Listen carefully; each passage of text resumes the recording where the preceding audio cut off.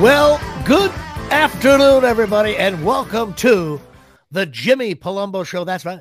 Jimmy Palumbo, your host here. Show number 101. Behind the glass, of course, we got your friend and mine, Gene Woodling. No, we have Chris Gooch. Someone just drove off the road. Gene Woodling was an old shitty Yankee. Always showed up in old timers days in the 70s.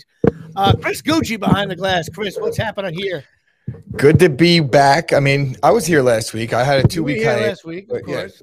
Yeah, man. Super Bowl hangover. We're all done with the NFL season. All right, we're going to get into all that stuff. Show number 101. Now, I got to, when I hear the number 101, funny thing is we do have a new segment we do at the top now, which is basically called Jimmy Shitty Baseball Cards and Chris's Shitty Players. But I whenever I think of the 101, it's so weird. I just think of the highway in L.A. There's a road called, it's actually through the Cahuenga Pass. It's called the 101. And it goes from downtown, like the Staples Center, up through the valley, Burbank, into Studio City, into, all the way up. And you can take it all the way to Calabasas and all the way up. And it's one of those roads. It's almost like a Garden State Parkway, I guess. Some similar. But it's one of those roads, Chris. Classic LA traffic. 9 a.m., it's jammed. Noon, it's jammed. 3:30 in the morning, you get on the 101. I wonder if that's the road that Larry David takes in the Carpool Lane episode, where he goes to the Dodgers game and he picks up a hooker just so he could ride the carpool lane. I don't know. Well, I don't think the 101, maybe parts of the 101 have a carpool lane, but that could be the 5 or the 405. The bottom line is, no, that's probably the 5 to the Dodger game. But it's just one of those roads when you live in LA, you're just always on the 101. You got auditions, you got to go to Burbank, get on the 101. My buddy Mark DiCarlo lives off the 101 and Barham Boulevard. Anyway, I don't know why I'm bringing this up. When I hear the number 101, it would be like if we were show number 17, I could have mentioned Route 17, or show number 9, you mentioned Route 9, one of those things. Show number 34, we got downtown Matawan. That's right. Because you are coming from downtown Matawan. Of course, I am coming from the shitty kitchen studios of Jimmy Palumbo here in downtown Mahwah, New Jersey. Those of you scoring at home, get on the Parkway. When it ends, make a left, and that is in Mahwah. So my guy is in the shitty baseball card game, a guy you definitely don't know. I remember as a kid, my uncle hated him because my uncle was a catcher. And he is Johnny or John Ellis. They called him Johnny on the thing. Johnny Ellis. Now, I thought Johnny Ellis was one of those guys. Now, again, back in the day, when you played for the Yankees or Mets, right, and you got traded, when you're a little kid, you assume the guy just died or he just went away like to prison. And then you find out later on that he went to a faraway city, Cleveland. And before ESPN and the internet, when your guy left your city, it was like you didn't read about him. The only time you got to see him again is when he played a series in New York, or vice versa. Right. So Johnny Ellis ended up playing from 69 to 81. I didn't realize he played that long. He played for 3 teams, Yankees, Cleveland, and Texas. He's a Connecticut boy. He was a catcher, and he was also look at that. Let me try to get clear view there. Johnny, we called him Johnny Ellis for some reason. Now, his first game with the Yankees, he hit an inside the park home run, which that makes me laugh. He also caught a 2-hit shutout by Stan Monson.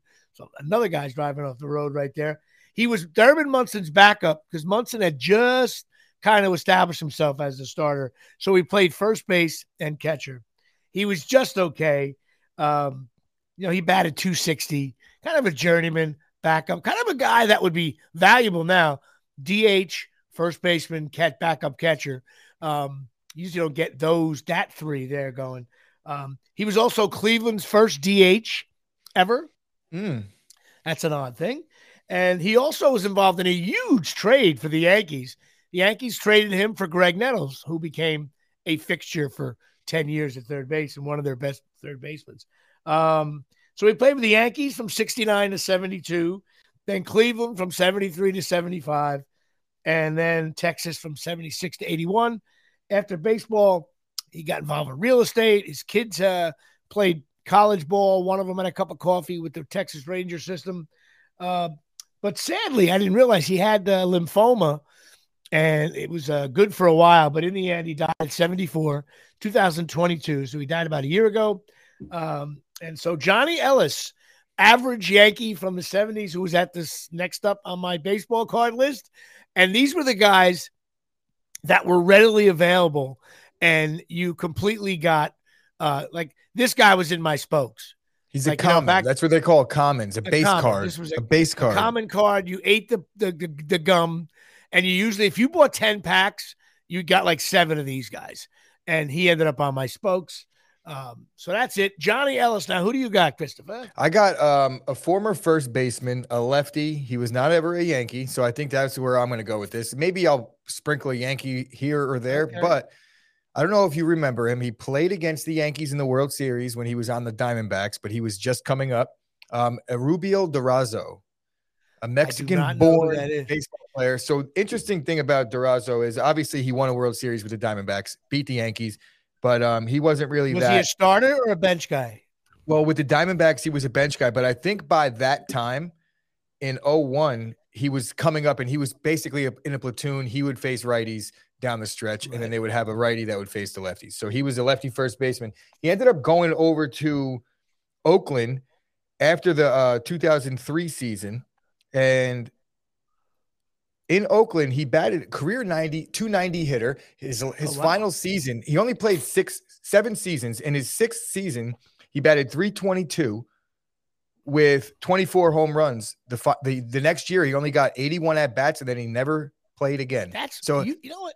I love this, and I've done these kind of where are they now things. I'm always blown away. Usually, 9 times out of 10, if a guy plays over 5 years, year 4 and 5, it's like 260 and then 225. You know, there's like a real decline, right? Like Rizzo and Gallo should be, where you just go, wow, this guy can't hit ever.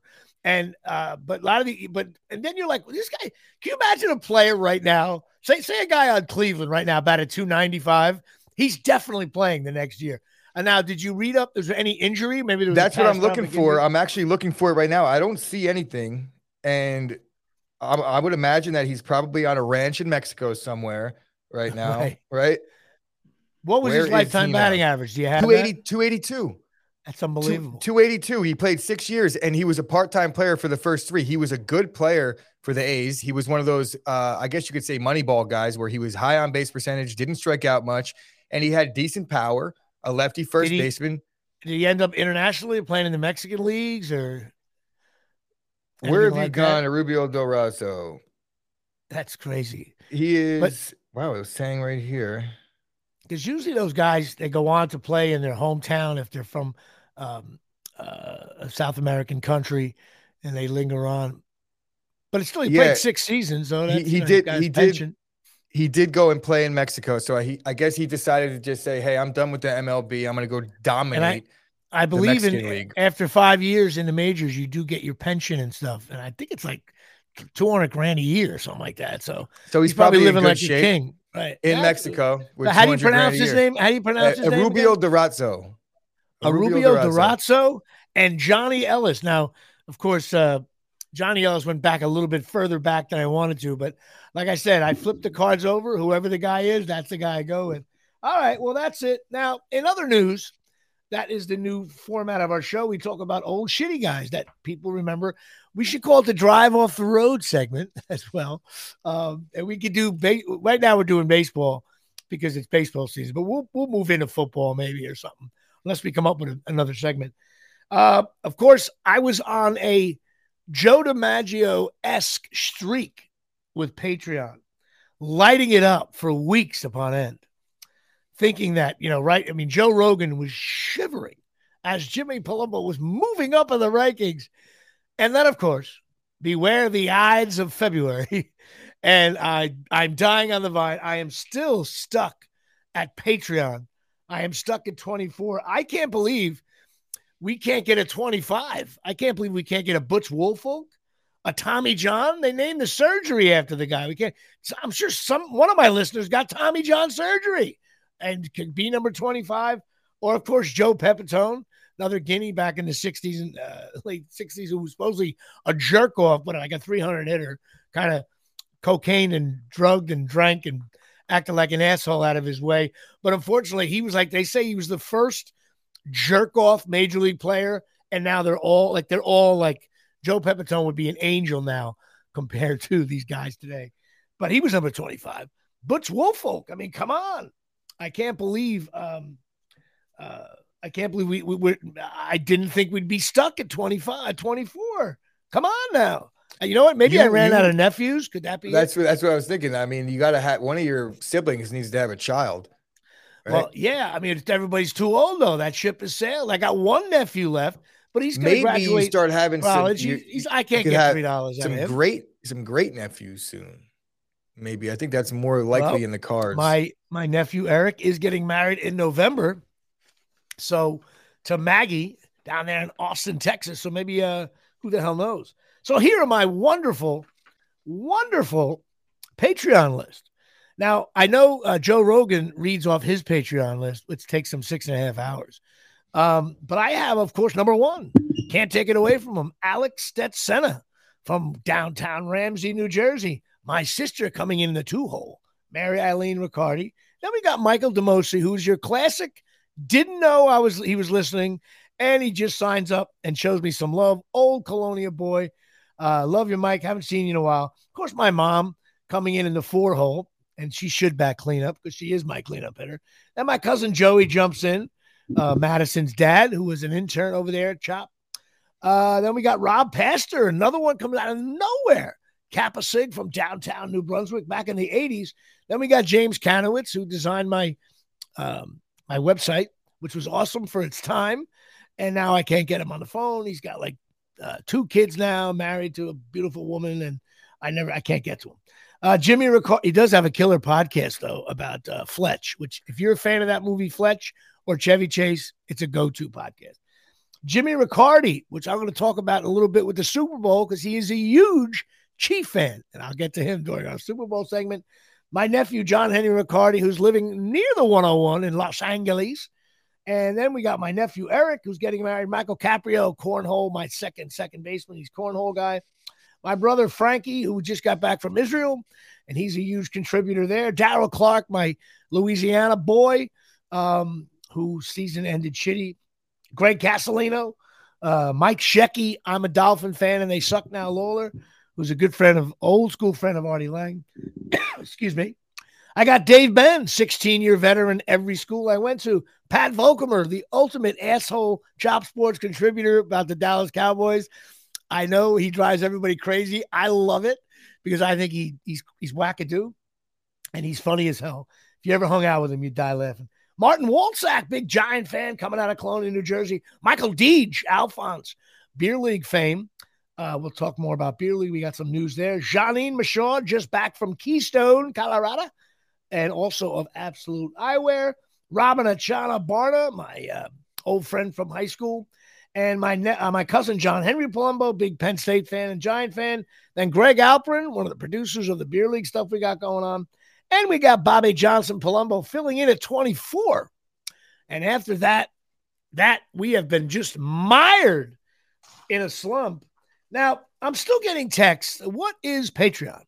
So, Chris, what you do, you go to patreon.com, patreon.com. You search for the Jimmy Palumbo Show, and you're going to see my show. And then you have different tiers. It's very inexpensive, and you support the show. Show some love. Getting involved. While you do that, also go to my Instagram. I'm up to like 11,000 followers. One of my Beer League posts got over 2.3 million views. And also go to the Beer League 2 on Instagram, on Facebook. Check out the Beer League 2 stuff. That is what we're going to be airing on March 30th. Now, we fully intend to do the Beer League stuff on March 30th. But we did run into a slight legal problem. Not a problem, but an issue. And it just may take time. And we don't want to release anything until we're absolutely sure we can. But we kind of can, but we want to make sure that everybody who's on board is on board and signed up and all that stuff. And that, of course, brings us to my show in Avenel. Now, look, there's a month to go here, Christopher, and I need people to get to downtown Avenel, the Avenel Performing Arts Center, the APAC here at Shea, March 10th and 11th. It's a cool little venue. You can go down there. You can eat there. There's a restaurant called Curtains where my good buddy Nolan is bartender there. So it's all right in the same facility. You can eat, drink, and walk right over, not walk across the hallway. It's right there. It's part of the same building. The room holds around 200 seats. It's really a nice place to see a comedy show, I think. And afterwards, you can hang out with me and drink. There's also a big pizzeria right across the street. I think it's called, oh man, Dave's going to kill me. I think it's called Three Brothers or Brothers Pizzeria right there in Avenel. I'm blowing the name. I suck. Dave's going to be pissed off because that's what he ate last year. Really good pizza. Portnoy actually rated it and all that stuff. So there's all kinds of things to do. And then the bar's open all night. So you come, see me, say hello. I want to send this to all of my Colonia people, make it a reunion tour. I saw tons of people I haven't seen last year in a long time. And this year I'll be doing mostly the same material, but I hope to sprinkle in some new Colonia material. I actually got to take a ride through Colonia in the next couple of weeks and get, Colonia, Avenel, Woodbridge material writes itself. But come on down. Avenel, March 10th and 11th. It's going to be a big show. I think, Chris, you might be going, hopefully. I think I'm going to be there. Yeah, this time. I don't have the bartending thing anymore, so kind of got rid of hopefully that. I'll see you. I think your mother and father have seen me, though, so I don't know if they're going to go again. But yeah, it should be that's fun a night. month. My mother is having surgery in like 2 weeks on her. She tore her meniscus. Cleaning. Oh, wow. My mom is actually getting some surgery as well. And so you know what? We wish our moms well, because without our mothers, we suck. And you know that. They are the Mahomes, the backbone, we'll say. We get the number one. If our moms go down, we get the number one pick the next year. 100%. That is it's like the Peyton Manning, Andrew Luck situation. Peyton Manning, and at our age, there is no Andrew Luck to pick up in the draft either. You stink for a while. We're gonna get RG3. I wish both of our parents well with that. Which brings us to Absolute Eyewear, 42 Main Street, Woodbridge, New Jersey, 732-326-3937, 732-326. Eyes. Oh, yeah, look at that. The timing. You were ready for that one. Although I completely, I threw that right to it. That was like a top. You looked up. There. You were like, I looked at you. I have to make sure. I get worried about you sometimes. Go check out Absolute Eyewear. They're opticians. They got everything over there. They're a full service place. Go talk to Craig and Johnine. Look, they're closed on Wednesdays. Why? That would be softball day, of course. And they're closed on Sundays. Why? Well, it used to be for Giant football. Now it's just for R&R. Now it's just for R&R, relaxation. Right. They got everything. They do on contacts. They have eye exams. They have a guy, what do you call it? An optometrist on site. They got Ray-Ban coach Ralph Lauren, Jimmy Choo, Silhouette, Michael Kors, Vogue, Maui Jim, Costa Del Mar, and Charles Oakley works at the store. Go check them out. They got discounts. Mention the show, you get a discount. And the best thing about there is when you leave Absolute Eyewear, you don't feel like a jerk off. And that's, I think I can say no better testament than that. When you leave there, you don't feel like a jerk off. So Absolute Eyewear, go check them out. Down by the train station. Okay, I'm still coughing here. Now, well, it's the Tuesday after the large event. A couple of things about the Super Bowl. I watched it under very tame conditions. Went to my buddy Dave's house. Was really just me and him. He provided some really good food, some beverages of choice. I'll do the math. I was actually able to really watch this Super Bowl. Now, I know you watch it intently, but you know when you're at a party, even if at your own house, your mother tells you to go get the tray of buffalo chicken. You miss something. You either miss, not that you miss a play, but you miss the commercials, the halftime show. There's always, every time there was a commercial, I got up and did something. So I came back and I missed like the first play. That's how I watched this year. I was completely sitting on a couch. I was all in on it. I watched the game. I know, but I was all in and I didn't have anything to do. So I was like, three rooms working, and then the room with the food had like a side angle of the TV. So when I was in the room with the food, which is for the most part of the game, I was watching at a side angle. So you could understand where I was at. couple of takes on the Super Bowl, and obviously it's 2 days later, so we're entering who gives a fuck territory. But just entering it, huh? Couple of things about the Super Bowl for me. Number one, first of all, I know the commercials are always a big deal. Companies spend a lot of money, and sometimes they try to be funny. I didn't think the ones were that great this year, but it's at the point where the halftime show and the commercials now, they have an 80% chance of getting bashed because that's just the way it goes. What I hate about it, but I get it if you're spending $2 million for 30 seconds. Not only do all the commercials, they're available online. And back then it was like, you can see the commercials online, but online is television now. So to me, it was like, oh, the commercials in the Super Bowl were already available. And most people check them out anyway. The other thing is, not only did you have the commercials online, I don't know if anybody knew this. I read, of course, I read the paper because I'm a fossil.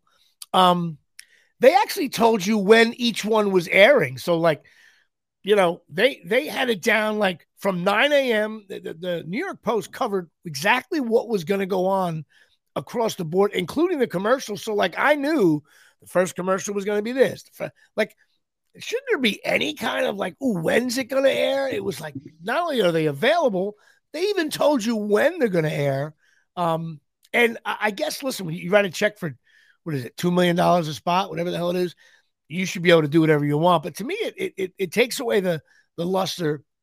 So that annoyed me. I would say that if I ever found luster in that, then I would agree. But to me, we could chalk this up to one of those things that I do not give a shit about. When it comes to the Super Bowl commercials, there's usually one or two good ones. And much like the ESPYs, the Oscars, the Grammys, you could get all that information in 1 second as soon as it's over. And it'd say, hey, these were the great Super Bowl commercials. And then I do what you said, only I do it after the fact. And I say, oh, let me watch this Hooli one. That one got me. The one that I thought was good was the one that was like it spawned a reaction immediately. That's what's going to stick out. And I'll never download their shitty app. But I thought it was a good commercial where it made it seem like someone sitting on the remote. And all of a sudden they started making a change. I was like, what's going on over here? I right away looked at my father like, yo, because it's usually I did the same thing. Somebody that doesn't know what they're doing. That was cool. But I don't remember the ad though.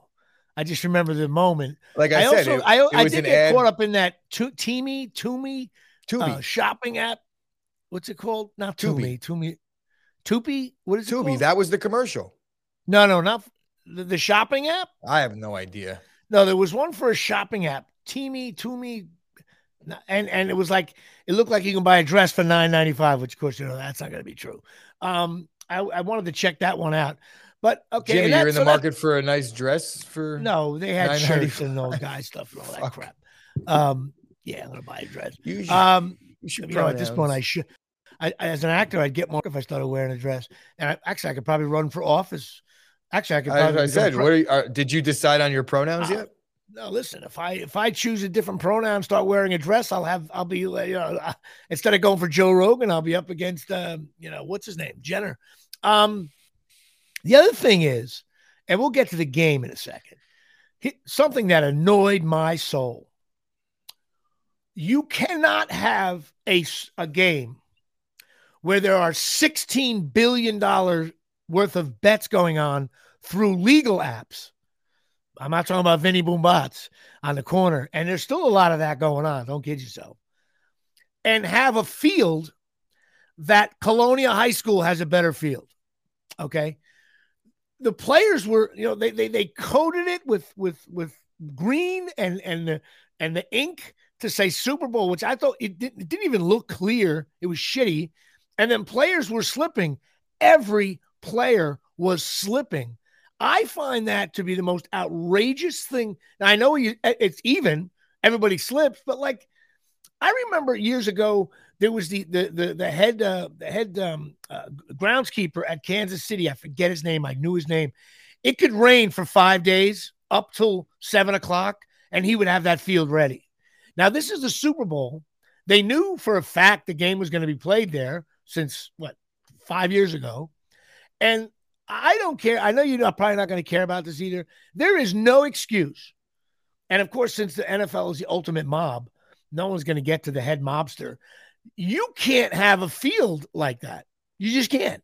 That field was horrific. I agree. Players were switching spikes.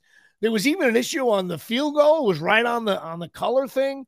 Kickoff guys were falling on their face.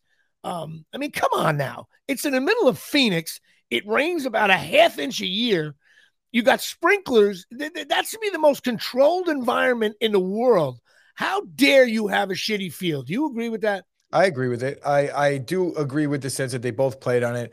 Yeah. You can make the case. No advantage. I'm not going to sit here and say that it just made for a worse game. And I don't want to say offensively. I think it makes it harder for the defense in those situations. Sure. Because the footing isn't there. For it. But there's nothing that's affecting the throws, but it's hard to cover somebody that's on the, how are you going to cover somebody? Cornerback is hard enough.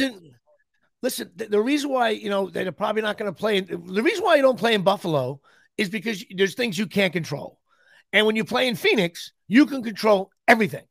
And the field looked like Johnny's landscaper. Up to and was including like, the outcome of the game. How do you feel about? Yeah, and I'm not saying. Listen, my point is not that. Like, oh my God, the Eagles would have won. That's not the point. The point is there's no reason for it. Like my father say, no reason for it. That field should be. They should have an interview a week before the game. The landscaper should be like, "Hi, I'm Bill Jones. I'm in charge of the field. That field is the ultimate perfect humidity, water of any field in the world right now is the Super Bowl, which, by the way, was, I think, top 5 of all time in ratings. And your field sucks. Shame on Phoenix. Shame on that jackass field. Shame on everybody involved. Of course, Goodell's never going to say anything because he's a jerk off. So that's another thing that freaked me out.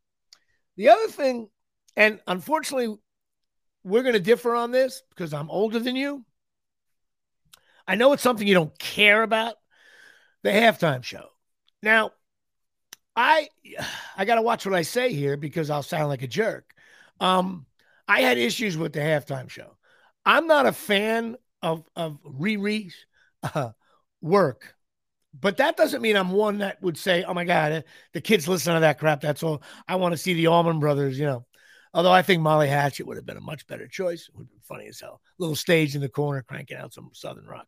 But I had a problem. I thought the show was visually, the first thing that occurred to me was that these dancers who probably have 0% body fat all were dressed like Michelin men. And all they were doing, you couldn't see anybody's face. You couldn't see their talent. They were so covered and bundled up like it was snowing out that you couldn't see any of the dancing talent. So it looked like a pillow fight for 13 minutes. I don't mind the lip syncing stuff. That's what goes on now. But it would be nice to have a live act do a live show. I thought it was boring. I think part of the fun of a halftime show, even if you're a big star, have a guest, I don't know, P. Diddy or one of those guys come walking out. Oh my God, he shows up out of nowhere. Nobody knew. Instead, it was just her. And because she was pregnant, the camera was 4 miles away. She was nothing more than a red dot. She looked like someone that changes your oil at Jiffy Lube. You hit the nail on the head right out of the gate when you said, I know you're not going to care about this. And again, it's not that I thought it was good because I didn't really think it was good. I just think in these situations, they're pandering. And I'm going to tell you what they're doing. They're not expecting the halftime show to be good. You're asking one of the best performers in the world, realistically, whether you're a fan or not, like that's what they are, right? They're Grammy nominated, Grammy award winning. And you're asking them to mash up all of their hits into a 12-minute set and stop the songs after 30 seconds to a minute. So it's like they're up against it in that regard. But let me tell you what the reason why they do this, and this is why I don't get involved because I understand it. I'll tell you what I miss about halftime. Bring back the Bud Bowl. Let me see bottles of beer play a fake football game, and let me tune into that while the rest of the world, you know what the ratings were for the Super Bowl? It was like 18 billion. You know what it was at halftime? 23 billion. So they gained 4 billion viewers worldwide for halftime. So that's what that was. Listen, I have no doubt. It's popular. The other problem I have with this is, okay, I choose to tune all that shit out because I'm there to watch the football game, and I use the halftime show to regroup and go eat fat, disgusting nachos that I know you saw a picture of in the group chat. You showed me pictures of you because, of course, me, Chris, and Dave, because none of our teams were in it. We were free to roam the cabin and actually text during the game, which we never do. It's so funny. During NFL Sunday, Giants are on, Packers are on, Cowboys are on. We never text. That's like a rule. You wait till the next day. The other thing that is now, okay, I have a child. Chris, you don't yet. Someday you will. If the mother of my future child is pregnant, I know they're allowed to work out now, and it's the new modern age, and they're allowed to do flips and all that. But if I'm the father of that, I guess this is going to sound so wrong, but I don't care. What am I going to do? Jimmy, she got probably got like 100 million for 15 minutes. Okay. I would be like, yeah, go ahead. Be careful. Be careful. Be careful. And I'm going to put you 45,000 feet in the air. What are you doing up there? What if there's a malfunction? What if something goes wrong? You're way the hell up there. Are you kidding me? I would be like, hey, honey, I know you want to do the show. And supposedly, by the way, she did not make a lot of money because they have to pay for a lot of stuff. I don't know how true that was. What are you doing? What are you doing 80 feet in the air? I can promise you it's not. What do you if you were the father of that child, I'd be like, honey, you can't. You're with child. You can't go 80 feet in the air. You can't perform. You shouldn't do that. I could see if it's a very quaint thing, sitting on a stool, strumming your guitar, and you're 4 months pregnant. God bless America.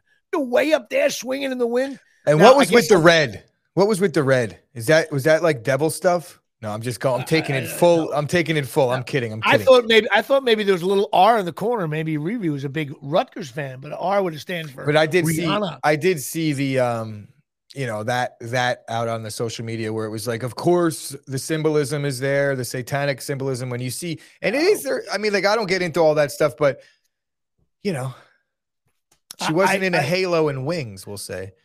I just didn't like the halftime show, but I because I thought it was visually unappealing too. I don't think it was shot well. So shame on the Fox people. Hey Jimmy, I'm going to take your word for it on this one. All right, you didn't watch it, of course. You were pigging out. But listen, was it mission critical? No, not at all. And as a performer myself, if she made a ton of money, good for her. Now let's talk about the game. Couple of very funny things for me. Scarlet Knights. That's why I'm wearing the red hat today. I can't believe this guy Pacheco, who I watched at Rutgers. I think Pacheco won 7 games at his time at Rutgers, okay? The 4 years. He was a tough running back. We had no line, no receivers, no quarterback. We had nothing. And he used to run hard. And I was there at the games. I'm like, this guy's running hard, Did I think he was going to make an NFL team? No. I thought maybe practice squad because a couple of backs. Rutgers had a couple of backups over the years. Also guys like Gus Edwards, who played at Rutgers, who also ran hard. He ended up being a pretty good player, still is for the Ravens, or he might have just left them now. And here comes Pacheco. In preseason games, you had Andy Reid saying, love this guy. We wanted to draft him, And Pacheco had, not that he had he only had about 77 yards, but he had a couple of big runs. No, all year and specifically down the stretch, Pacheco was the dude for KC. His yards per carry was like 6 yards per carry. Yep. Tough yards, seeks contact at the end of the run, which she'll stop doing after a year or two. I could guarantee you that if he wants to last. But right now, as a 7th round pick, everything that you could ask for, Rutgers kid, you got to love it, bro. Rutgers, and he's a good kid. He's actually positive about Rutgers. And, as long as he doesn't punch anybody in the face, like Ray Rice did, maybe he can go on to be a little bit of the poster boy for the Scarlet McKnights. The other thing, which I got a kick out of, I said it was one of the worst trades ever because we got in the podcast world, we traded this guy for like a microphone. No, it's and like, a garbage bag. Hey, Chiefs, we'll give you Kadarius Toney. All you got to do is kick us in the nuts. Call it a deal. That's what we got. Deal. I think we got a 6th round pick of nothingness and a swift kick in the nuts for Kadarius Toney. And for nothing. Now, everywhere I read is that first of all, I thought when he was healthy and he was on the field, he was awesome. But here's the thing that I think if I was the Giants and all this positive Kadarius Toney thing, because by the way, you can in a court of law, if I asked you this question, who won the game for the Chiefs? The answer is you could say, oh, Kadarius Toney ran back a punt to the 10. That was the game. No doubt about it. It was a huge punt return. And he also had the touchdown was easy. Nobody was guarding him. But the thing about the Giants that I would come out, if I was the Giants, I would be like, okay, guys, we got to come clean. Okay. We have the worst receivers in the history of the NFL. I believe you can make that argument. And we had this guy, Kadarius Toney. He was actually healthy for 6 weeks, but we didn't play him because blank.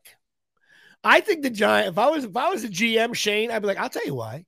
He was a blah. He did this. He did that. Like, just say this is why we got rid of him. Instead, it's like, we wish him well. We took that 13th round draft pick.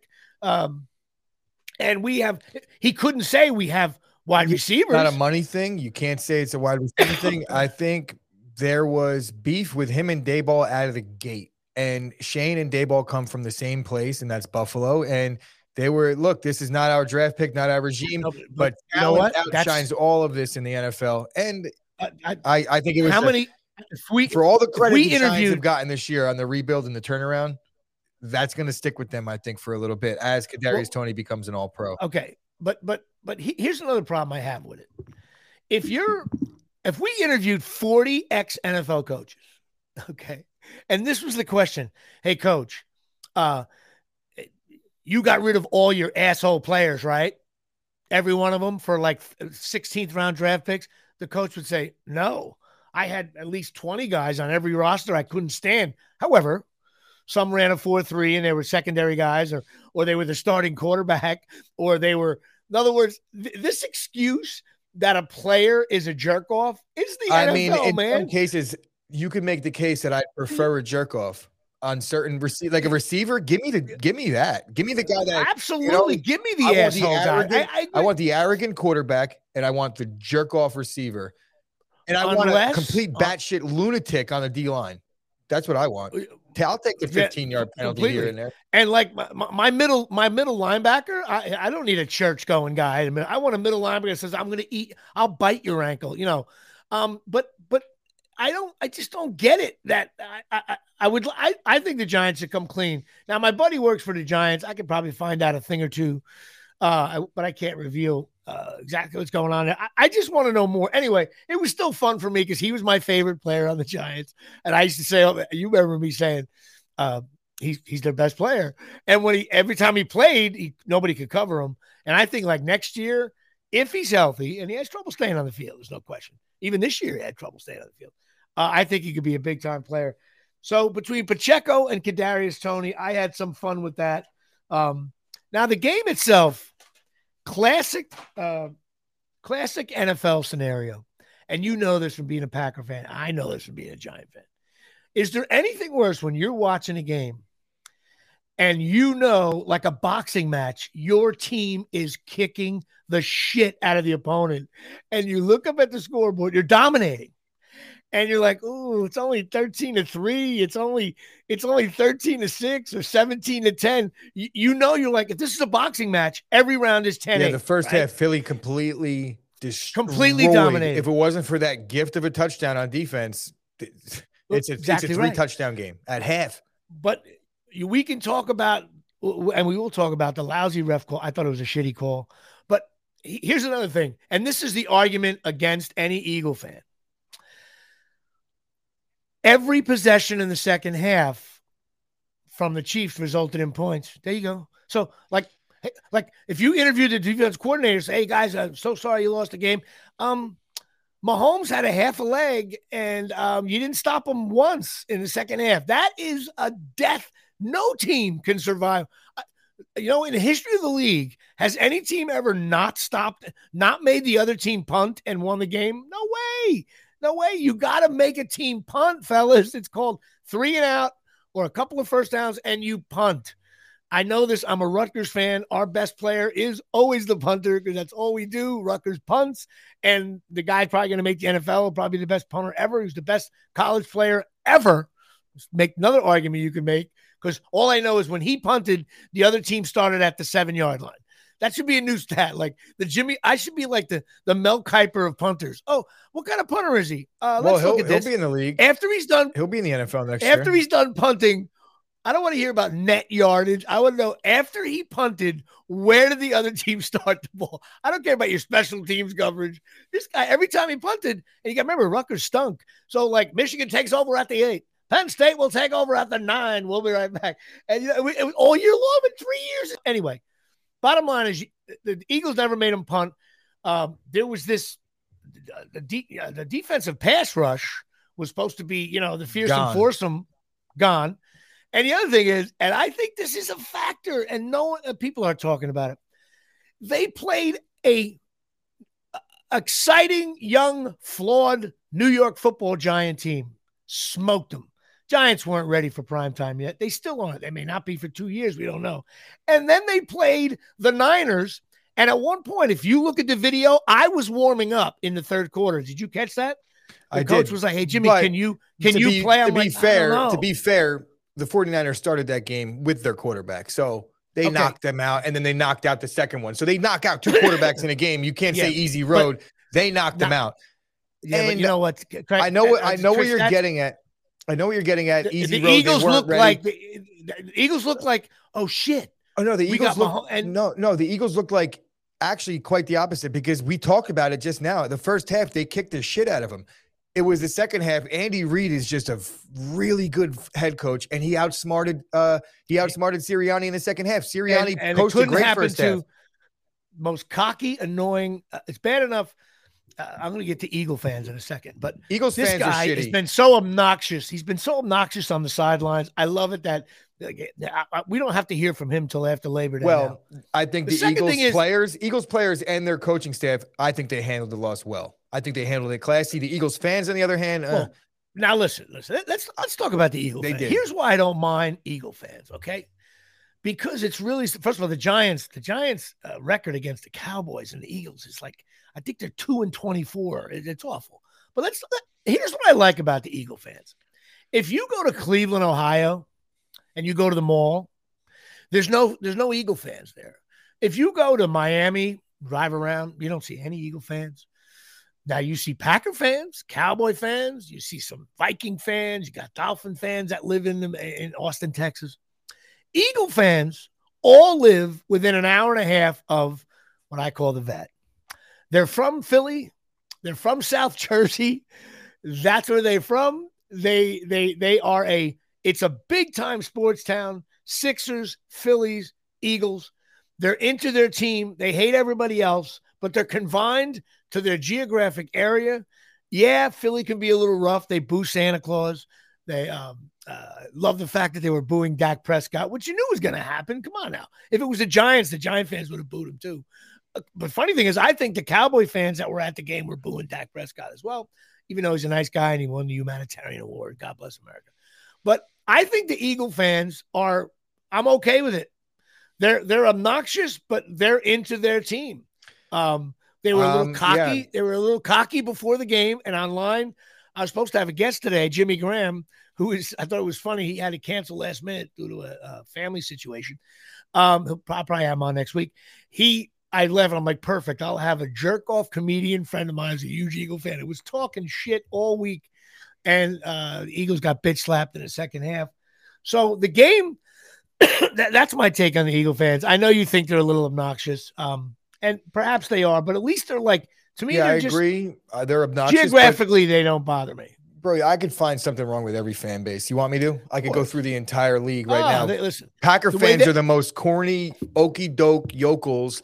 It's like I don't fit in with the Packer fan base. I go to those games and it's like they're nice people, but it's like, dude, I ate in the guy's kitchen. Some guy invited me to his kitchen. Yeah, it's a different world out there. And, great, they're just, it's like I guarantee you, not many Packer fans enjoyed the Rihanna halftime show. We'll just say that. Right. So which will lead us to, of course, we don't do the NFL stinks list, but I do the stinks list. Sponsored by cornholelevel.com. That's right, Mike Caprio's company. You got to go check these things out. I even have it here. This is what it is, people. This is the cornhole leveler right here. See this thing? And this is the board. You hook this thing on, right? Chris, look at this. You get to go to and fro and up and down, get the exact specs of the official cornhole just by hooking this thing on. They come in a pair. Perfect gift. $19.95. Cornholelevel.com. 20% off when you mention JP Show. And it's, Chris, you can't embarrass yourself by going to a barbecue. If you have one, you need this cornhole leveler. So go to cornholelevel.com, order it. It's we're heading towards barbecue season now. Oh, it's a nice day today. These. So they sponsor my stinks list. And I'm going to have the NFL field committee, whoever was in charge of the field, stinks. And a little change of pace here. We're going to get to it. I have the Nets on my stinks list. I just think the whole thing, Harden, Durant, the other guy, Irving, the whole Kyrie Irving, just a shit show. And they're a mess now. And even though they're like the 5th seed right now, I think they're going Ben Simmons. I mean, look at the assholeness. Besides Durant, Durant's just simply one of the best players in the league.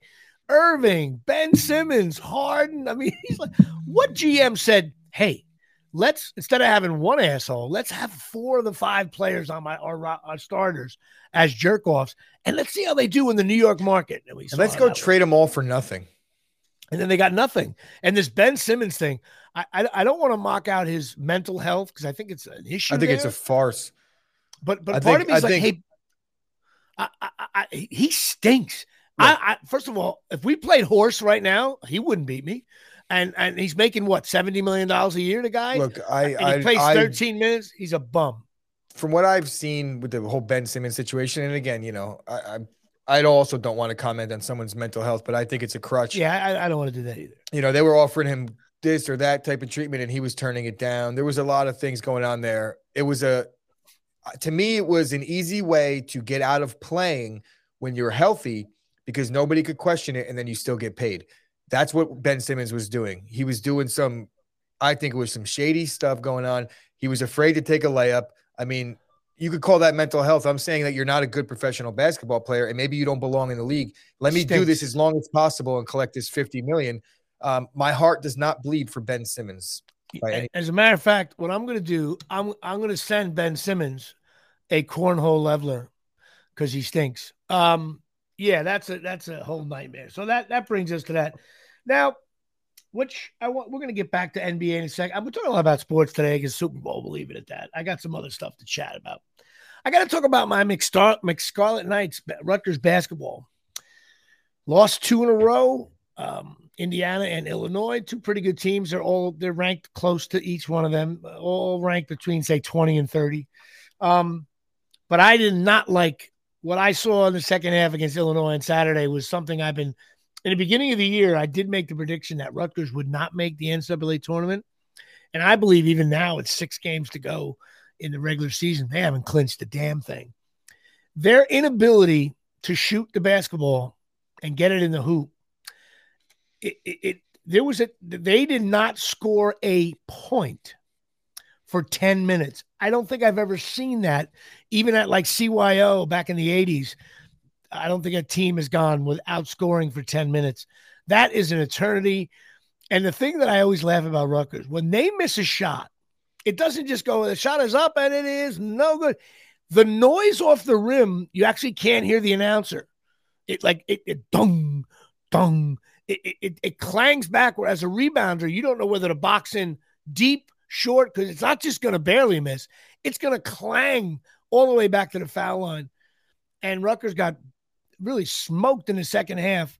Their defense is so good. They were actually still in the game. Their defense is so good that they didn't score for 10 minutes and the game was still, they had a shot. I'm a little disappointed in that. I'm concerned. They play Nebraska tonight, a must win. Nebraska stinks at home. You got to win these games because they have to go 11-9 in league and they only have 8 wins right now. So they have to go 3-3 and there's some nasty away games. And I don't know. I'm concerned about my McScarlet Knights, but I like Peichel. I think the team is tough. Hopefully they'll bounce back. That being said, we'll talk about the Knicks for a little bit. You know what? I watched the Knicks game last night, and I'm like, okay, this is fun. Yes, and Sam Grasso, Mowat Mag is a big loss for them. I understand that. But still, you're acting like he's Spencer Haywood. Two guys just drove off the road. But Mowat Mag is a big injury for Rutgers. Anyway, the Knicks. I tell you what, I watched the Knicks game last night. I'm like, you know what? I even actually got my phone out. I was like, what's going on? Like this guy Hart and Brunson. I'm like, and they got, excuse me, this other guy coming back, a good defensive player. I'm like, you know what? The Knicks might be with Hart and Brunson and Randall. The Knicks might be a fun pain in the ass for the playoffs. And then I looked at the rest of the NFC, the Eastern Conference, and I'm like, okay, obviously you got the Celtics, they're a bear, but I'm like, you know what? I think the Knicks are one of the teams that could get hot and find themselves in the Eastern Conference Finals. I really think they can. They could also get, not make the playoffs. But there's something exciting the way they play. It looks like they're a little rejuvenated with this guy Hart. I don't know. I don't think the Eastern Conference is all that good this year. And I think the Knicks, listen, somebody has to lose, either the Sixers or the the Celtics have to lose before the finals. And you're not worried about the Bucks. You're not worried about, you know what? I just think there's no one on the Knicks that's going to compare to what Giannis is going to bring to the table. They're going to have a lot to deal with. I'm telling you though, said the Knicks, the way the Knicks look with their roster now, I believe the Knicks. I didn't say they were going to win, did I? I said the Knicks are going to be a pain in the ass. They're going to be a pain in the ass. I think they're going to be much better. A pain in the ass to their fan base as they get eliminated in Game 5 in the first round, if they even get to that far. I think that the Knicks have a chance, and right now, the way they're playing now, compared to other teams that they're bunched up with, the Knicks are looking like they're a playoff team. I'll give you that. But when it gets time to the playoffs, they don't have the star for me. They're lacking that one guy that they could go to. Yes, and Brunson's playing well, but I agree. But I also think, between Randall and Brunson combined, that might get you the one guy. I just think I'm coughing here. I just think the Knicks are going to be interesting. We shall see. I could be wrong. Which brings us LeBron James. He won the title. That was a foregone conclusion. Yeah, you knew that was going to happen. I can't stand LeBron because he didn't come to the Knicks. And it's impressive. I mean, Abdul-Jabbar did it, and now LeBron did it. I have to, points per game. I guess statistically, LeBron should have everything. And he has the most points scored. And if you look at, I think he's got another 2 seasons left, maybe ish. I don't think there's anybody coming up. I'll be a very old man. I don't think Durant can do it. He's too old. There's nobody. No, and even the guys that you could look at as the vets that have the potential. It's like a Steph Curry. He got a 3-year, like LeBron had a 4-year head start on Steph Curry. Steph Curry was a 4-year senior. So no matter what he's going to do, he started that at 22. LeBron already had 2 finals appearances when he was same Steph thing Curry's with Kareem. So Kareem it's like, we're talking about at UCLA. And there's so unable to connect, retry the room. Oh my God. Let me see if anybody chimed in. Connection, Sam Grasso, funniest line of the day. Connection is like Rutgers shooting. So right on that. And Jimmy Palumbo, who is a very good defensive player, is shitting the bed here. Well, hey, everybody. This is Jimmy Palumbo here. We obviously ran into some catastrophic technical difficulties here at Shea. I was getting towards the end of our show. I'll have to, I had a bunch of things I wanted to talk about, but we'll have to sandwich them in on next week's show. Apologize. So hopefully next week I will get this resolved. But thank you for listening. Again, this is the Jimmy Palumbo Show, and we will see you next week.